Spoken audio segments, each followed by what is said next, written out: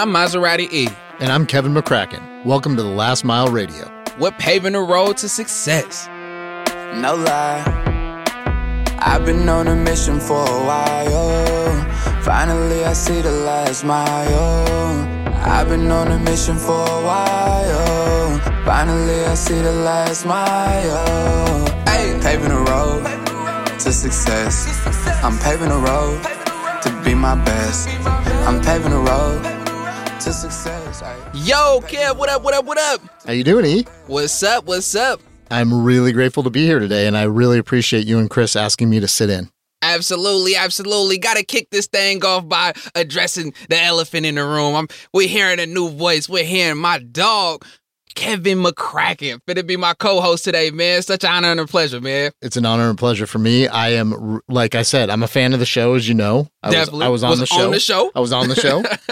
Really enjoyed being interviewed by you and Chris, which felt like more of a conversation. Right. Which I really appreciate when I listen to radio and podcasts, that it's not just this canned, like, Q&A. Right. And so what this show does is really bring out people's true personalities in many ways. Oh, absolutely. Absolutely. I couldn't agree more. And I think that just lets me know, that's very confirming to hear. That lets me know we're doing a good job, doing it how it's supposed to be done. Well, it also feeds into what we're going to talk about with our guest, and the fact that he is a product of what we call a social enterprise. Right.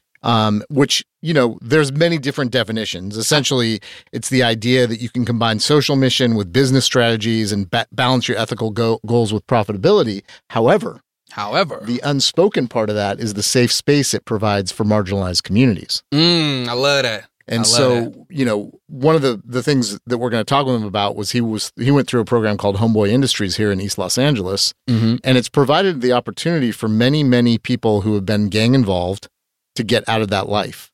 And not just from the standpoint of getting therapy or getting sort of group experiences, but actually working in an enterprise. Right. Which I think when you work, there's a cathartic effect to that, because it kind of loosens you up. You become who you really are. And it gives you the opportunity to exchange not just ideas, but your story with other people that are like-minded and come from the same space. It's very empowering. It is empowering. And so, you know, we talk about social enterprise a lot at the Last Mile when we're talking about what we're doing next. And I think that's one of the key components to what our success is going to be over the next few years. And it's important to really embrace that, because there is something that happens that's very different when you're at work. You're you know, everything comes out. Right. Who you really are comes out. And we talk a lot about, like, getting in touch with who you are. Definitely. And your story talks about that a lot. I mean, you can speak to this on a very personal level, because when you were offered the opportunity, when you were in prison, by men that had been there a long time, and they said, come on over here, youngster, let's talk about what you're doing. You took that and ran, right? Absolutely. Absolutely. I think, you know, taking heed to the advice of the wise ones around me definitely was something that accelerated my growth. You know what I mean? I've always been far from perfect, even still today, so far from perfect, right? So I still bump my head and got to tap in with the wise ones around me consistently today as well. But I think having that ability to be able to receive information, you know, that especially helpful information, could take you so far, because a lot of times, especially when you're young, it's hard. You know what I mean? You think you know it all. You can't nobody tell you nothing. Yep. Well, and I think, you know, when we talk about social enterprise specifically, there's this, like, buzzword of double bottom line, right? So elaborate on that. What do you mean by that? What you mean? So you're trying to make a profit, but you're also trying to achieve certain community or social impact goals. Yeah. And I think, you know, again, what gets lost in that is the actual effect it has on individuals. So when you're working in an environment with people who have similar backgrounds, but you're being offered the opportunity for success and failure, right, you have an opportunity to really change your life. And so like I said, we've talked about this a lot, but I think it's really important to say that, you know, one of our goals as an organization, but my personal goal, and I believe I can speak for Chris as well, is to give people a real opportunity to not just change their lives, but do it in a place that's really safe. Right. So they'll be able to fail. Right. They'll be able to try out ideas. They'll be able to do things that they've never done before. And then hopefully with the failure and successes, become a more whole person. Oh, I definitely agree with that 1,000%. I think that type of environment is extremely conducive for growth, for sure. I think the ability to fail, it's something I say all the time, right? And I live and die by this. We don't take losses, we learn lessons. Yep. You feel what I'm saying? So every time, what may be deemed as a failure, that's actually a lesson. So in my opinion, it's damn near a success because you know what not to do. You feel what I'm saying? You know what, now that adds tools in your toolbox on how to navigate. So whatever journey you took that didn't necessarily go how you wanted to, you still accomplished figuring out the route not to go. You still accomplished figuring out now what not to do, which ultimately leads you to the direction of what needs to be done in order to accomplish what it is you want to. Exactly. And you will notice that most social enterprises are located in areas where the need is. Right. And many of them, and I think Homeboy Industries is a great example of this, weren't started out with the idea of like, let's do this thing and make money. Mm-hmm. They were started out with the idea of how can we help the most people that are within the demographic that we want to help? Mm. And, what am I going to do each day when I get up to make the next step? Right. Instead of, like, oh, we're going to set this up so we make a bunch of profit. Right. And I think it's a really interesting concept. More and more companies are kind of picking up on this and using the opportunity to create social impact initiatives, better diversity and inclusion initiatives, and more. But I think we could be doing a lot more. I challenge people all the time, and I think it's an important challenge as a business person. I've seen you in action. I've seen you in action. And the challenge is just hire one person. And so I'm saying this to any business leaders that are listening to the show, just hire one person that has been justice impacted, one person that has struggled with substance use, one person that has less than a high school education, one person that may be a vet that's come home traumatized from a foreign conflict. Whatever your sweet spot is, the thing that you hold dear and that you care most about, hire that person. Right. If it's people that are on the spectrum, hire somebody that's neurodivergent in your organization and train them. You're going to find the best employees in the world because if you give that opportunity, they're going to give back to you in a way that you won't even imagine. And so then comes the other bottom line, right? What's the other one? So you create this amazingly successful and amazingly supportive work environment, which then yields profits. Right. So what do you do with those profits? My personal hope opinion, back into the community. I will hope and share with your employees. Right. So I challenge anyone to give it a chance and see how it goes. And if you're curious about it and don't know, reach out to us. We can help you. 100%. This is true. Got a long line to choose from for sure. And to piggyback on that, man, I agree 1,000%, especially, for people coming from our experience of being returned citizens and things of that nature. I feel like a lot of people, unfortunately, don't realize these benefits that you're referring to as far as the work ethic and productivity that you're going to get out of somebody with that type of experience. Like the level of gratitude alone is much different. And that also increases the productivity. One thing we hear Chris say all the time, the loyalty. Yep. You know what I mean? The loyalty. I know some real loyal dudes to the companies that they work for, but that overall work ethic, I think, is incomparable to people that didn't have the experience we did. Well, and let's be honest. The streets are a grind. For sure. So you learn how to grind already. Right. Prison is a grind. 100%. Coming home is a grind. 100%. Go mode, don't stop. Not going back is a grind. 100%. With all the rules for post-release.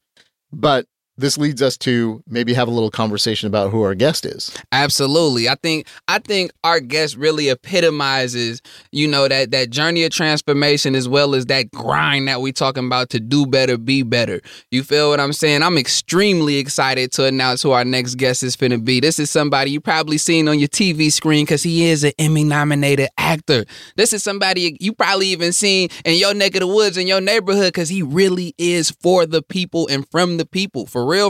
You probably even heard him slapping on your airwaves because he makes dope ass music. He be slapping. And he's also a poet, so you probably even seen him kicking his poetry. We talking about the one and only Richard Cabral. Been in the game for quite some time. You feel me? If you're aware of the show The Mayans MC, pretty popular show on FX. He was Coco, you know what I mean? Which was a pretty big role in my opinion for sure. So I'm super excited, man, to go down this journey.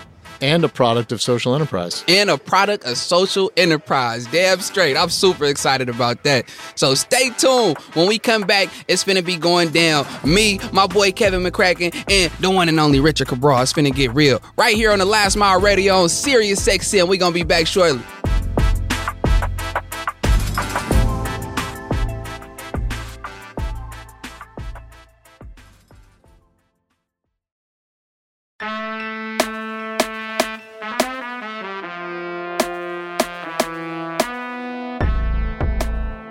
Yes, we are back.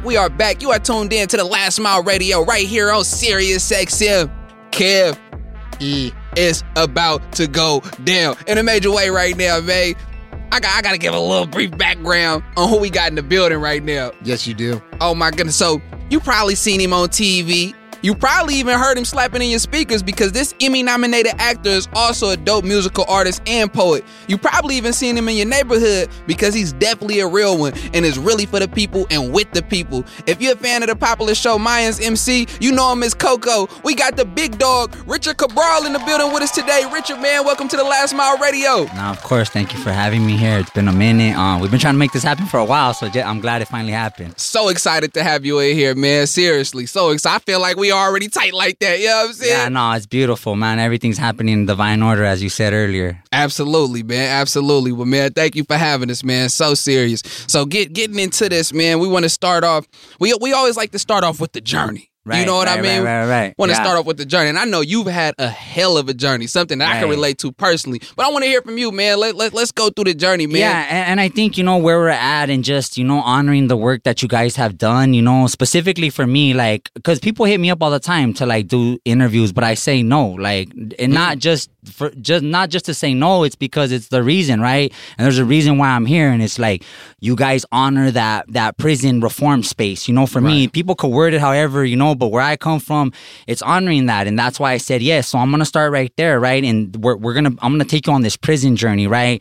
And then we'll get to where you started, but it's that, right? What most people don't understand that are outsiders coming into this world, that there is reasons why that their children are given life terms in California, right? That they're like, wow, that happened. Yeah, it's been happening, right? That there's these laws and these systems and that are designed to keep Black and brown children, behind these bars. And I was, it's not a victim, right? Because like I feel that I grabbed what they were trying to make us victims and I took it as a strength, right? But this is the circumstances and it was very hard. Growing up in East Los Angeles, that's where my family migrated from Mexico. Mm-hmm. And I say East Los Angeles is like any other broken community in the United States, period, right? Public schools was where I entered, and my family comes from a broken home. Alcohol, right? I think alcohol was the biggest one, and I think alcohol it doesn't matter what color you are, right? Alcohol will destroy any family. It has there's no color lines. So I think my grandfather being an abusive alcoholic kind of set the tone, right? And my mother would kind of just follow the same steps, right? And it's just a broken child that does not fix it, just continues the brokenness. That's kind of what happens. And so, my father leaving, this story I tell you is I feel is a story of many in this in broken communities.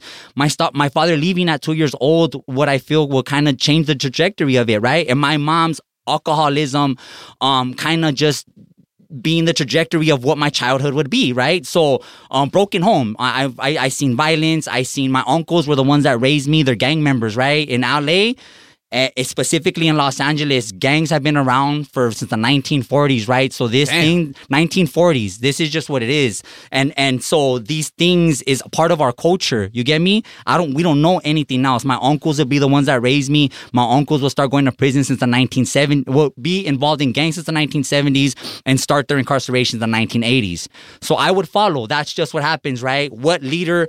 What's going to happen to these children? Whoever leads the child, that's what's going to happen. So I would too. My first the first age that I would get incarcerated would be at 13. It was petty theft. I always say that you could follow the child, right? It's when you see a child that is to be institutionalized, you could see it. It doesn't start from like, oh, he just did a life sentence, right? And for me, it was petty. My first crimes was petty theft, graffiti, things of that sort, right? Which would ultimately lead into my incarceration. But that changed for me.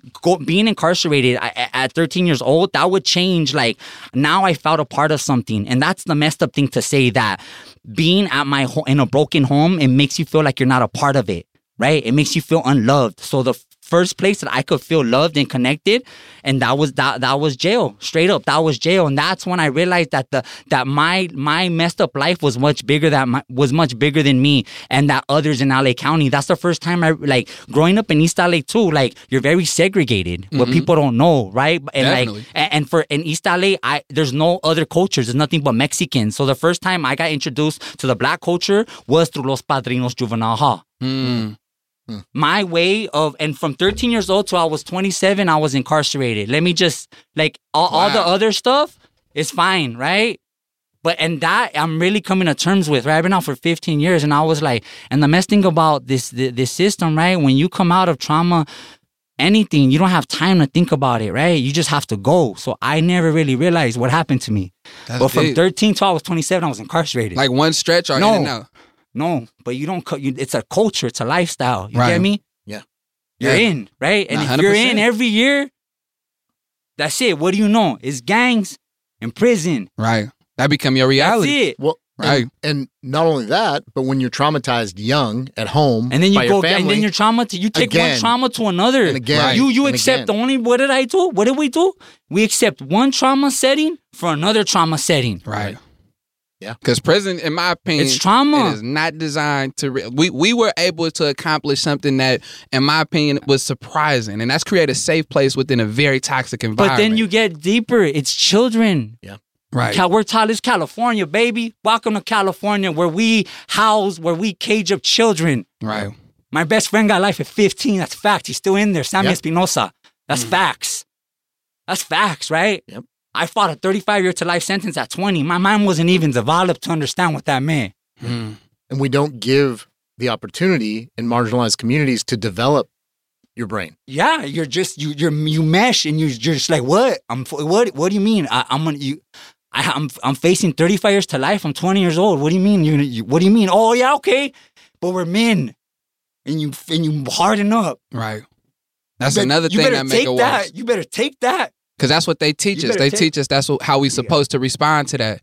Unfortunately. Yeah, it's that. It's just like that's the messed up thing that you people expect us to like. We didn't make these laws. That's the thing. We didn't make these laws. Right.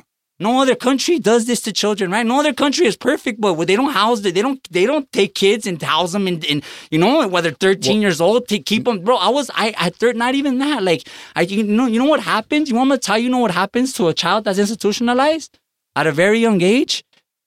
They put a wall in front of you. And that's your window. Yeah. You get me? Psychologically. Let me take you, lawmaker, law decider. Let me put you in a damn cage like you put these cages for 24 hours. And let me see how you feel after. Right. Yeah. Straight up. Let's talk about children. It's not even about adults. Adults sometimes are lazy. Talk about the children. There's hundreds of thousands of children right now. And I was one of those. And I was one of those kids. I was one of those childs. I was that child right there. Same. I went down at 17 and did a total of 9 straight. Like from the age of 17 to 26, I went from juvenile hall to CYA to prison. Shit. For my 18th birthday, that's what they ended up doing. 4 days after my 18th birthday, my birthday present was going to the big house. You know what I'm saying? The prison. So I definitely agree. They definitely warehousing this very, very early. And it's super messed up because that becomes normalized. And like you say, we adapt to it and to the point where sometimes it even gets seen as like a badge of honor. That's how twisted it and got. To where now I feel like for some it becomes a badge of honor. Like I went through that, I did that. You know what I mean? But you're talking about what type of communities are these, right? Right. These are the communities. How do we get to that point? These are communities, right, that are designed to strip arts from the communities, right? That are designed to make our communities dumb. Let me just look it. Put children of different countries together. Really, test them. Right. Test public school children for different countries, any country, black, brown, it doesn't matter, and see how our children are dumb. I'm sorry to say, that are raised in public school. Unless you have money for a private education, which most black, brown, and kids in this America don't. Right. They're sucked into a public school system, and those public school systems have failed our children. And those are the children that get busted and get incarcerated. Not only that, but the actual schools are set up with metal detectors. They look like prisons. The school to prison pipeline is so real because, like you said, since as early as 13, I remember my first run-ins with the law around that time as well, right? And what that does is tell you, this is what you're meant for. This is what you're bred for. Like the schools, like you said, metal detectors, even just the design of the schools. If you look at the courtyards and things like that, it looked like a damn prison, like legit. Yeah. The cafeterias with the metal tables and all that type of stuff, like it looked like. So that's literally mentally conditioning us, to prepare and get ready for that to the point where, again, it becomes normal. Well, up until recently, which the laws have slightly changed, right? But still, the United States is the only country in the world that incarcerates its youth for life without parole. The only one. Crazy. We grown. In fact, it's crazy. It is actually banned by international law, and it's considered almost torture. So, it is torture. So the idea that there's this kind of institutions in the United States that will sentence youth to life, which we talked about before the show briefly, and one of my best friends was one of those guys, and it's unbelievable, but it still happens. Yeah. In fact, in Detroit right now, Wayne County, the juvenile lifers that are going back up for resentencing hearings are just getting resentenced to life. And these are mostly black men. That's it. Yeah. That's it. And that it's like when we have these big discussions and these big come-togethers, right? But it's just like really, is it what's really the problem, that they're coming out, or is it really the problem that these laws that kind of did this to these communities? And it's that, like, I think we're asking the wrong questions. Right. How did we get here? I think that's one thing that always gets overlooked. Because I can't. How did we get here? I can't negate the fact of responsibility and accountability. Right. But how did we get here to normalize these actions and this thought pattern? Like, it wasn't overnight. No. Like, conditioning is so real, and when you think about it, it's literally hundreds of years of conditioning that goes into this. We talking about like since the conception of America. Like I'm on this whole California read right now. Right, I'm reading this book that's barely been published in English. It was originally written in Spanish, but for like over 150 years or something. It's barely, and it's the story of California, right? And when you really peel back, like how everybody came here, right? Like just peel that back, right? Like with the blacks, like they weren't originally they were coming from the South, running from all the lynching and whatever, and that's kind of like when you really like, and where did they have to go? Los Angeles pushed them to the South, right? From the Great Migration after slavery. No, South Los Angeles. South Los Angeles. I'm saying from the Great Migration after slavery, how we ended up on the West Coast, if we will, right? And how it just like even the city of Los Angeles, how the redlining, right, still going on today, redlining gentrification. Like, is it really a trip? Why only certain parts of the city kind of have gun violence and the same? Like, don't like it's. I'm just saying, like when you peel, it's right there in front of your eyes, baby. Like you don't. It's not a mystery. This shit ain't fucking. It's a saying. If you change the design, you'll change the conditions. Change the design to change the conditions. So, talking about this topic, the two of you are sitting here as products of this system, but in a very different place now. I think products of overcoming the system. There you go. Well, okay. Exactly. But the question I'm going to pose to both of you is, how did you get here? Right. Versus how did we as a country get to where we are? Right. Love it. How did the two of you get here? Because something changed. Right. Whether it was community support, you found somebody to be a mentor while you were still in prison, or fill in the blank. I'm going to throw in something out there. Did you read a lot? I did, definitely. For sure. Understanding is going to be huge in my answer, for sure. Once I understood systemic oppression and how that worked, and like you said, how did we get to this point? I felt like a sucker. I'm like, I took the bait, hook, line, and sinker. Off. Once the veil's off, the veil's off. Right. If you're a sucker that goes back to it, then you're just because it's work. Let me just. Right. How did you get here? I'm gonna tell you how. I just barely met you today. I'm gonna tell you how you got here. Talk to me. Through hard motherfucking work. That's how you got here. I ain't never lied. Most definitely it was hard work. And it continuous. Yeah, it don't hard stop. Work. The work don't stop. That's until a we die. part of how we get here. You could have the right verbiage, the right edge, but if you don't know how to grind out here, that it's part of it. But work, the thing too, though, and ripping the lies. I think I'm just want to piggyback on that. For sure, ripping the lies. Like when you really find out what it is, like, am I really just a dumb Mexican in this, or is it that what they're telling me? Right. Right? Am I just really this, or did my people come from ancient times, right? Right. Because that's the real story. If you want to know about me, I'm Indian, bro. Yeah. Mexican, I know. I'm in touch with my ancestors built those great empires down in Mexico. That's my people. Yeah. Right? Just like if you go down, I know that just like everybody has that. Right, absolutely. Everybody. Doesn't matter black, white, doesn't matter. You have these real stories. I say that once you want to be a better American, I'm from Mexico, but just we're an American. Right. But if you want to be a better American, you should know who you are. You could probably be a better American. That part. Right. Another thing, too, I want to piggyback on this before it slipped my mind. One of the things you said about work, I think it's real important to understand the hard work, but what you're working for.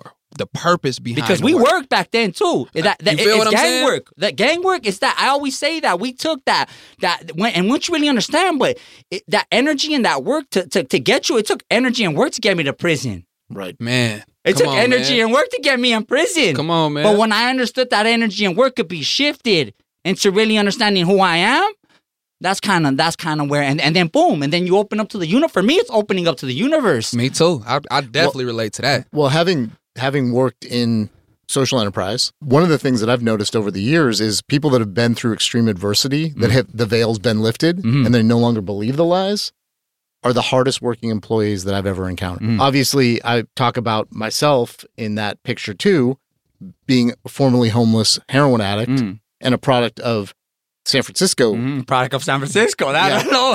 That's the city get treacherous. So I will say that there's a motivation that also comes from a little bit of imposter syndrome because I'm always like, do they know? Right. Do they know? And sometimes I'll tell my story in reverse just because I want to get the good part out first. Right. See where I am now. But I think one of the things that comes to mind when you guys are talking about this, you put in the work, right? And you were able to leave the situations you were in because probably you were respected because you put in the work. Right. I mean, I don't think you exempt from that neither, though, in the least bit. No. But so when you got to that pivotal point, maybe what was that pivotal point for each of you? And Richard especially, I've heard ease a number of times. And then you next. Yeah.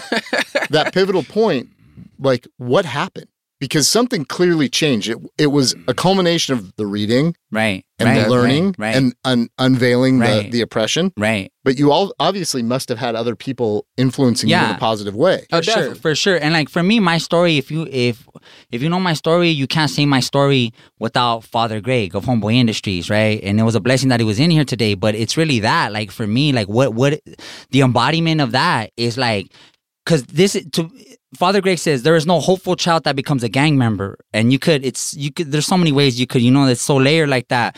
But for me, that's 100, right? There's no and I say that if that is true, then there's no hopeful child that becomes a drug addict and alcoholic. Right. A child that is truly loved and nurtured and told you I love you at all the right times, right? Shit happens, but like why would they end up running to death? Right. Everybody that I know, really, they had some shit happen. Trying to fill a void. So whether it was daddy, fucking sexual assaults, right? These traumas, these deep traumas, like, and that was something that I would always notice. Some of the most craziest motherfuckers in the hood were some of the most traumatized motherfuckers, right? Absolutely. Absolutely. My homeboy Chino, he was that motherfucker went to YA like over and over, right? Right. Like it's just his mind was just turned to like he almost stabbed me when I was little. I remember, and I swear, I was like 13, so he almost stabbed me, right? But I remember when I heard his dad used to smoke PCP. Okay. Like in front of them, right? And you're just like, what happened to, you know, and what for those is that don't know, PCP is like a hallucinogen. I believe it's like a abdominal it's an fluid or embalming. something. It was one of, like, they used to call it Superman. Like, you would turn like the Incredible Hulk, because you're and back in the 80s when that PCP was PCP, like especially in Los Angeles, People's you tripping. there's videos, you can go on YouTube videos, you need like 5-6 sheriffs taking down one man on PCP. Legit. Well, Yeah, and legit. the long-term damage it does to you. Some of the craziest guys I was in jail and rehab with were doing PCP. That was their thing. Yeah, and they would do it and go out and do crimes. Yeah. You know, it was, and it does long-term damage to your brain. Right. You know? Yeah. Seeing that as a child. Yeah. I mean, I will still contend that having a violent alcoholic in the house, there's nothing quite like that for trauma. And I know that's my grandfather's story as well. So hearing that, I was like, you know, you get emotional about it. Right. Because it resonates. Yeah. So going back to the question, what was that pivotal moment? And it was the love as I started with G, right? And what G did is like, it's that, right? Like, my dad leaves. It's me, right? My dad leaves and my mom doesn't give a fuck, right? Why didn't she give a fuck, right? Because she's bringing in men that I have no connection with most of the time, alcoholics, drug addicts, right? So when Father G comes into my life, like, this man, like, when he gave me those first $20 in that secret handshake and said, "I love you," like, I was like, what the fuck? Like, what do you mean you love me? And you're just like, oh, fuck. Like, and he's not, "I love you, son. Like, we're right here." And you're just like, fuck, that's all I've been wanting. That's all I've been wanting, was to fucking have somebody, like, no matter, that's it. I'm a father of 4 now, right? And I'm a great father. My son, I got a 21-year-old. My baby's 5, right? He goes to the art center, one of the greatest art schools in the United States, period, right? He got accepted to that shit, right? He is all set. Congrats. But it's that, right? I know, like, I know what it is to be there for them in a real way, right? Like, that's all I wanted. I just wanted somebody to be there for me. Like, I got you, son. Like, you're my son. And it wasn't until meeting Father Greg that truly, it's that man. It wasn't, Homeboys is a space. He created a space. But what that place is a man. Homeboy Industries is a man. Is a man that embodies. And up to this day, he's humble about his, right? He's buried like almost 250 kids. Yeah. Man. Think about that, right? Till this day, like, just out there, just, you know, with us. And so anyhow, that there was love. And I think the first demonstration through that, right? The first one, because love came in many forms after that, right? But it was Father Greg that showed me that, and I wasn't my worst mistake. That I was not my worst mistake. Right. Do you feel like that moment, were you already like on a progressive path, should I say? Do you feel like you already had your purpose in alignment at that point, or is that something that helped you find you it? know, you talked a little bit about the music, and that's like the music and my story, like, and that's why I asked you about books, right? Like, books, that was my shit. Like, that was my gateway out. That's dope. Books, my mom used to come and give me books or send me books. My mom did do that for me when I was in jail, but that kind of fucked me up though too, because I was like, yeah, you would come and visit me, but like, you're more of a mom when I'm in jail than when I am outside. Right? But whatever books. And it was, I was a storyteller since I was very young. So it's always, and I used to write poems. I used to just write my poems. And I think there's something. I gotta say, you definitely a dope ass poet for sure. I'm a poet. I'm a poet. It's all, go ahead. Well, and we talked about that as well. I mean, I think the idea around incarceration even is to disconnect people from that part of their personality. Yes, look at California prisons. It's black and white. You go color. You lose your sense of color. They take out all senses from you, bro. We're black and white. We spent years in California prison. What are the colors? Shit, gray, black, white, for sure, blue. like you said. And that's it. And blue, and that's it. and the prison blues. And not just a certain type. Oh, and then green, for sure, that green wall. Well, and uniforms. You get me? So it's that. That's what I'm talking about. So pivoting, because you know I got a time check already. I want to hear about your success story. Like, you know, it's and I say this like not in an ego building way for you, but to really share, like, so you met Father Greg, right? And then something changed dramatically for you, right? Because what you're doing now. And it's the acting, right? What gave me this space that I've seen the world was the acting. Right? That acting happened at the bakery. I took the opportunity, and I asked when that happened, right?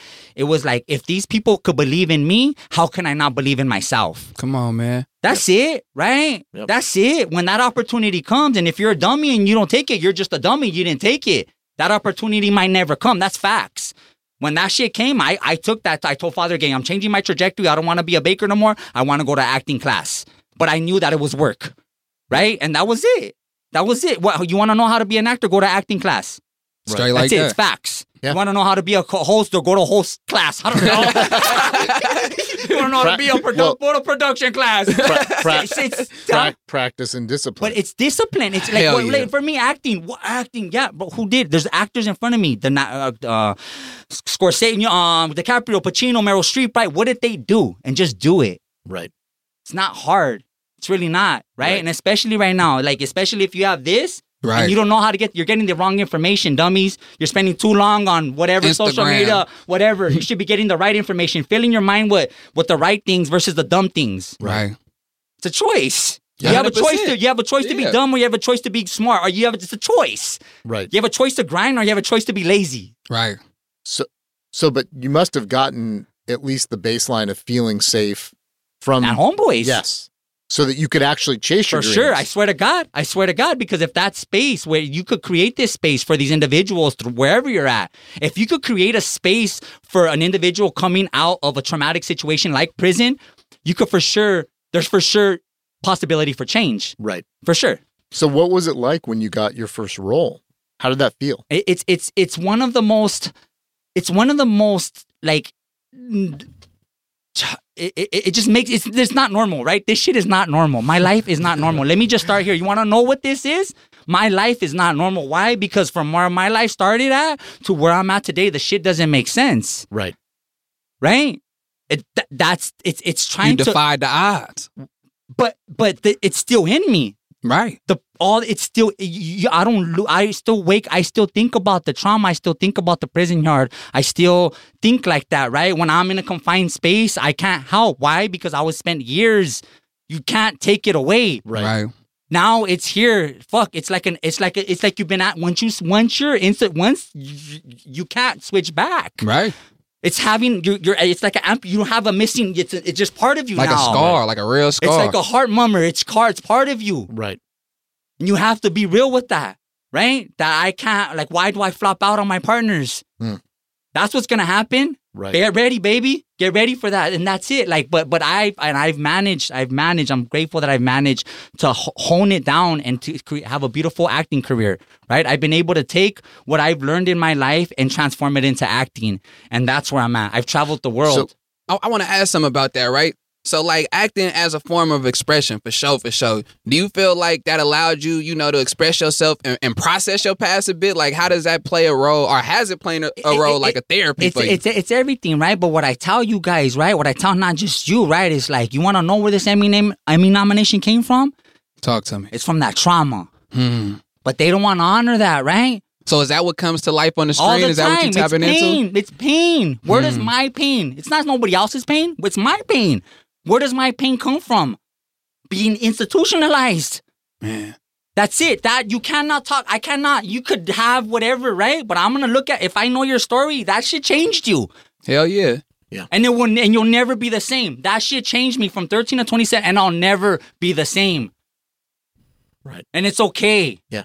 That's what people like, no, homie, you're not good, actually, bro. You're not good. It's okay to not be okay. Go to a therapist, homie. Get your ass to a therapist, bro. You're not good. Those years incarcerated fucked you up. Yeah. Go to a therapist, bro.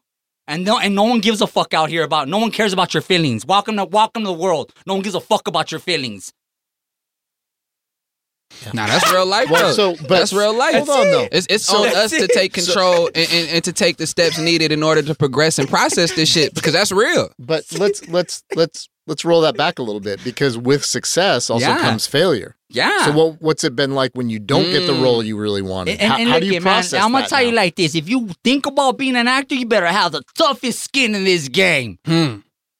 This is fact. Doesn't matter what actor you are. The Oscar nominee doesn't matter.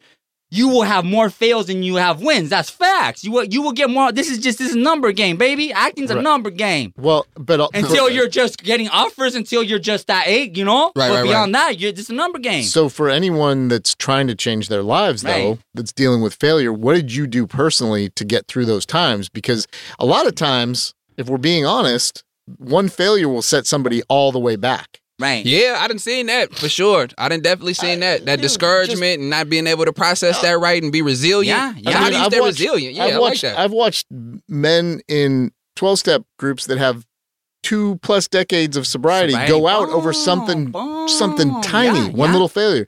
So what changed in your mindset? Everything, it's my spirituality. Okay. Straight up. That's what it is, right? My connection to my prayer, to my whatever, my ancestors, right? Which is that's it. My connection to my higher source, as we say in the 12-step, right? Right. It's that. It's really embodying that, right? Taking that, like, this is fake, guys. This is not real, right? These are the masks that we put on. These are not, and like really understanding that, right? What is and that's it. Like, in me being in touch with my roots helps me with that. Helps me navigate this weird ass world, right? That you got to put a face in. Who am I? Right. Because that. So in that, what would be your advice to other men that are going through this right now? Because there's so many people out there that get to that failure point, that inflection point, and just give up. Right. So what would you say to them to stop them from giving up? It's finding that thing that connects you to your inner source, to your inner power, and it's a lot of times it's not your mother and your father. It's not your family, right? Right. And it has to be you. It has to be you. Put yourself in a quiet space. If you're in the hood, go to a park. Find that quiet space to just block out the rest of the noise. Because only until you block out the noise are you truly able to find who you are. Right. Powerful conversation with me and my boy Kev and the one and only Richard Cabral right here on the Last Mile Radio on Sirius XM. Stay tuned. We're going to be back shortly, y'all.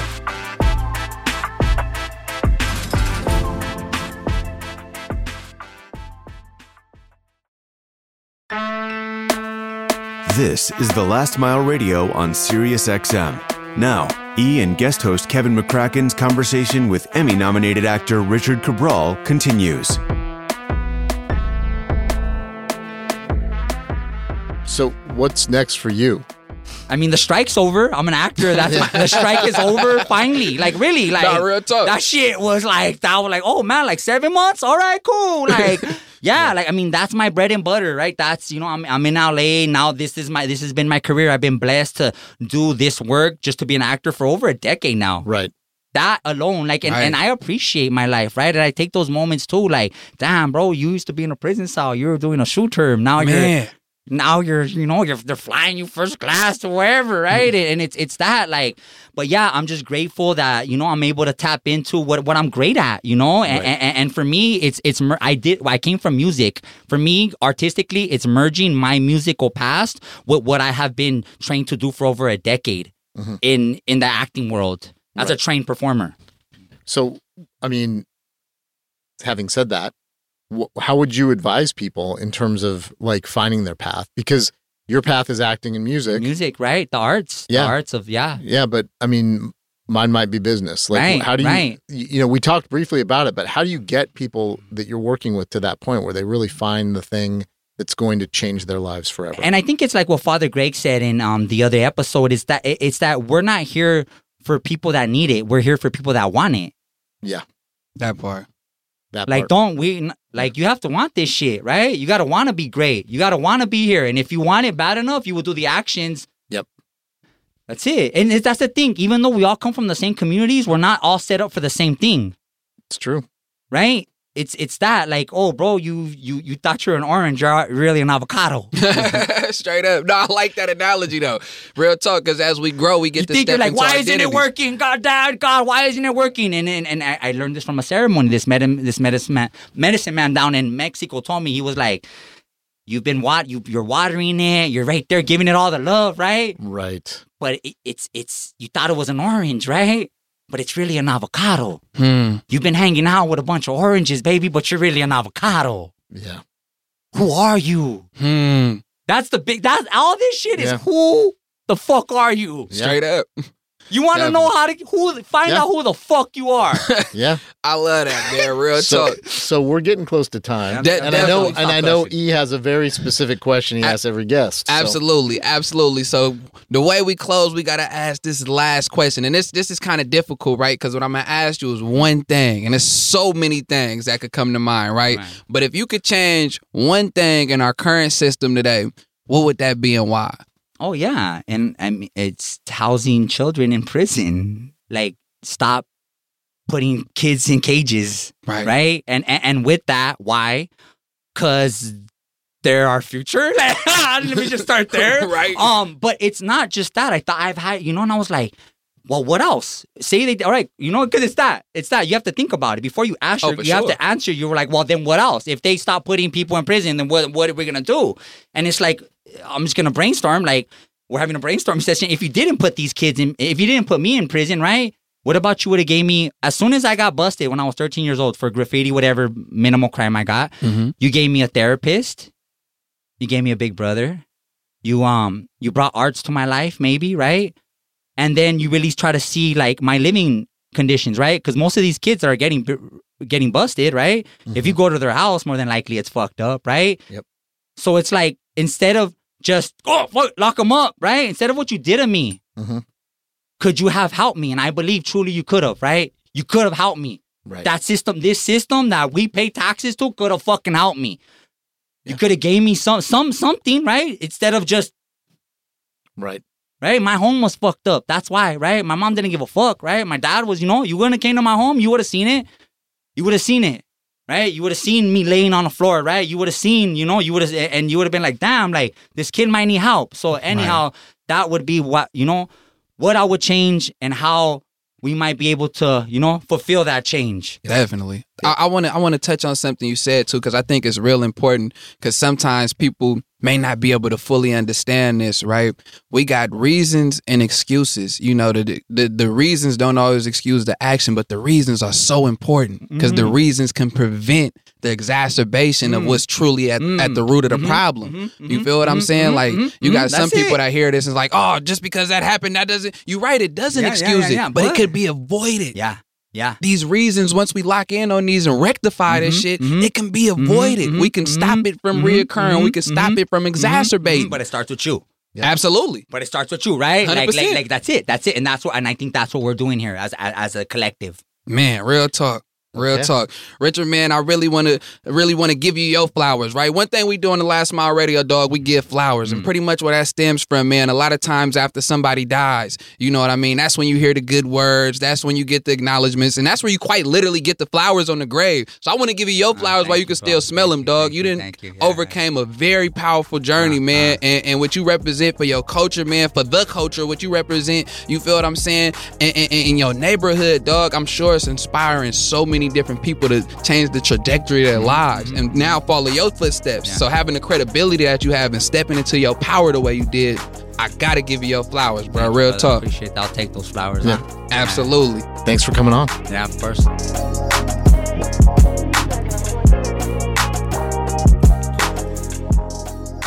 Kev. I don't even know what to say. Kev, it just went down, all the way down. All the way down. Man.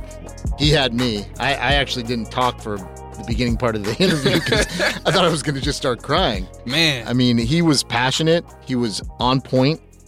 He was sharing his true experience with the system and with what it did to him, and how, not only that, but how about this for the capper? He was offering solutions. Right. It wasn't just about complaining. It wasn't just about, oh, this was my story. Right. When you asked him what was the one thing that we could change, not only did he say what we could change, but he offered a list of possibilities for young people that were on their way to being incarcerated. Absolutely. I think that is huge, right? Because a lot of time, we hear people with complaints, whether it's rightfully so or not, we hear the complaints, but we never focus on solutions. So to hear the solutions and have a solution-based conversation with such passion and energy, man, that was incredible. It was. And the fact that he doesn't do a lot of interviews, right, because he doesn't think there's any purpose to it, plays right into what we're doing here. And I say it all the time. I say it to the classes I teach in San Quentin. I say it to my family, say it to my friends. I've said it to Chris. I've said it to you. If it doesn't have purpose, I'm not interested. Period. And so taking that experience that he had, which was incredible. I mean, just traumatic. You know, he could have ended up staying in some very dark places, but instead, when the opportunity was given by Father Greg, he jumped in with both feet. And even the comments about getting that first $20 and hearing the words, "I love you," for the first time. Man. You know, and it's a reminder to me to say it to my kids even more. I mean, I'm one of those dads, so, you know, I'm hugging and kissing and I love you all the time, but it's just that reminder in those moments of frustration where I want to say something different than that maybe it's time just to throw a little more of that support and love at them, you know? And because he got that love and support from Father Greg, and we saw the interaction. I mean, he was calling him Papa. It was incredible. And the affection and affinity that they have for each other is just unbelievable. And that's the opportunity that we get to offer people. Absolutely. I think, man, it was really an honor and a pleasure and a privilege to really witness at its finest display, turning pain into power. Yep. You know what I mean? I think that's one thing he definitely accomplished. He turned this pain into power. And one thing about that, I think when we hear that a lot of times, people think that the pain no longer exists. I think a lot of times when you see people that's further along on their healing journeys, people start to perceive them as perfect or damn near inhuman, like they don't have emotions no more or still go through shit. You know what I mean? So to see that and see how he turned this pain into power, man, that was just so motivational for me and inspirational. That was incredible. It was amazing. And he was so honest about it. And, you know, to be able to take that experience and to really own it. Right. So that guy owns his narrative. 100%. 100%. Was definitely accountable, in my opinion, for sure. And that was one of the reasons, because I know sometimes people can get how accountability looks misconstrued, right? Because, like, when you say like and or something like that, for some reason people hear a but. When you say some and, or a lot of people hear some but, as if that's mitigating what was done. And for me, he didn't shy away from it. Like the mental conditioning and everything that led to his journey, especially to his journey of incarceration and everything like that, it was more so him understanding how and why. Right. You know what I mean? And he took full accountability. Well, and that's the thing. He's like, what were my other choices? But I'm not a victim. Right. I mean, he actually said that. That was the but in his statement. But he definitely had a lot of ands. The other thing that I really appreciate is that he's doing the work on the ground in the community, setting up a opportunity for youth to get connected to music. You know, and storytelling and music are the oldest art forms. Absolutely. And so here he is telling a story and sharing that this story is not over. Right. By any stretch. And I love that he's staying in this community as well, because that's and creating more options. I feel like sometimes, you know, people make it to better situations and then kind of abandon where they came from. You know what I mean? Sometimes the level up, they don't return back to where they was from. So for him to still be deeply rooted, you know, in his culture and be that figure and take that on, like, that's just super commendable. Yep. Man, but you know, we could go on and on and on about this one, for it was just so interesting and so inspirational, man, and it just brought up so much. We could go on and on, but it's about that time, Kev. It is about that time. I will say, for the first guest host appearance, you guys really threw me into the fire here. hey, but that you is did a guest great. with infinite energy. Oh, 100%. 100%. But in a very positive way. You did great, though, Kev. I got to say, man, I got to give you your flowers, dog. I got to give you your flowers. You did an incredible job, man. Thanks. Seriously. You did your thing. And that's what we do at this time. I got to give you your flowers. You showed up, you showed out, and you held it down, man. So serious. So for that, got to give you your flowers, man. Thank you. Absolutely, absolutely. And I got to give you your flowers. You who tuned in with us, thank you for rocking with us. Y'all know I say it all the time. Presence is priceless. So thank you so much for being present with us and rocking with us. I hope you had your pen and pad and was taking down notes, because it was a whole lot of jewels being dropped, for real, for real. And we would love to hear from you. We want to hear your voice. We want to hear what you like. We want to hear what you don't like. We want to hear what you want to hear. We want to hear what you want to hear us talk about. And be sure to utilize your voice and empower that at thelastmileradio.org. Tap in with us. And to hear any episode, be sure to download the SiriusXM app. Download it. I'm Maserati E. I'm Kevin McCracken. And this is The Last Mile Radio. On SiriusXM. That's in the script. I didn't see it. I didn't read the bottom. That's my problem. I've It's been all on good. a journey for a while. Finally, I see the last mile. I've been on a journey for a while. Finally, I see the last mile. I'm paving the road to success. Ayy, I'm paving the road to the best. Wait, I'm paving the road to success. Ayy, I'm paving the road to the best. Wait, no lie, to the best way to increase the success rate. Define odds against us even when it's unexpected. Changing the world by changing the way we view the world. It's all perspective.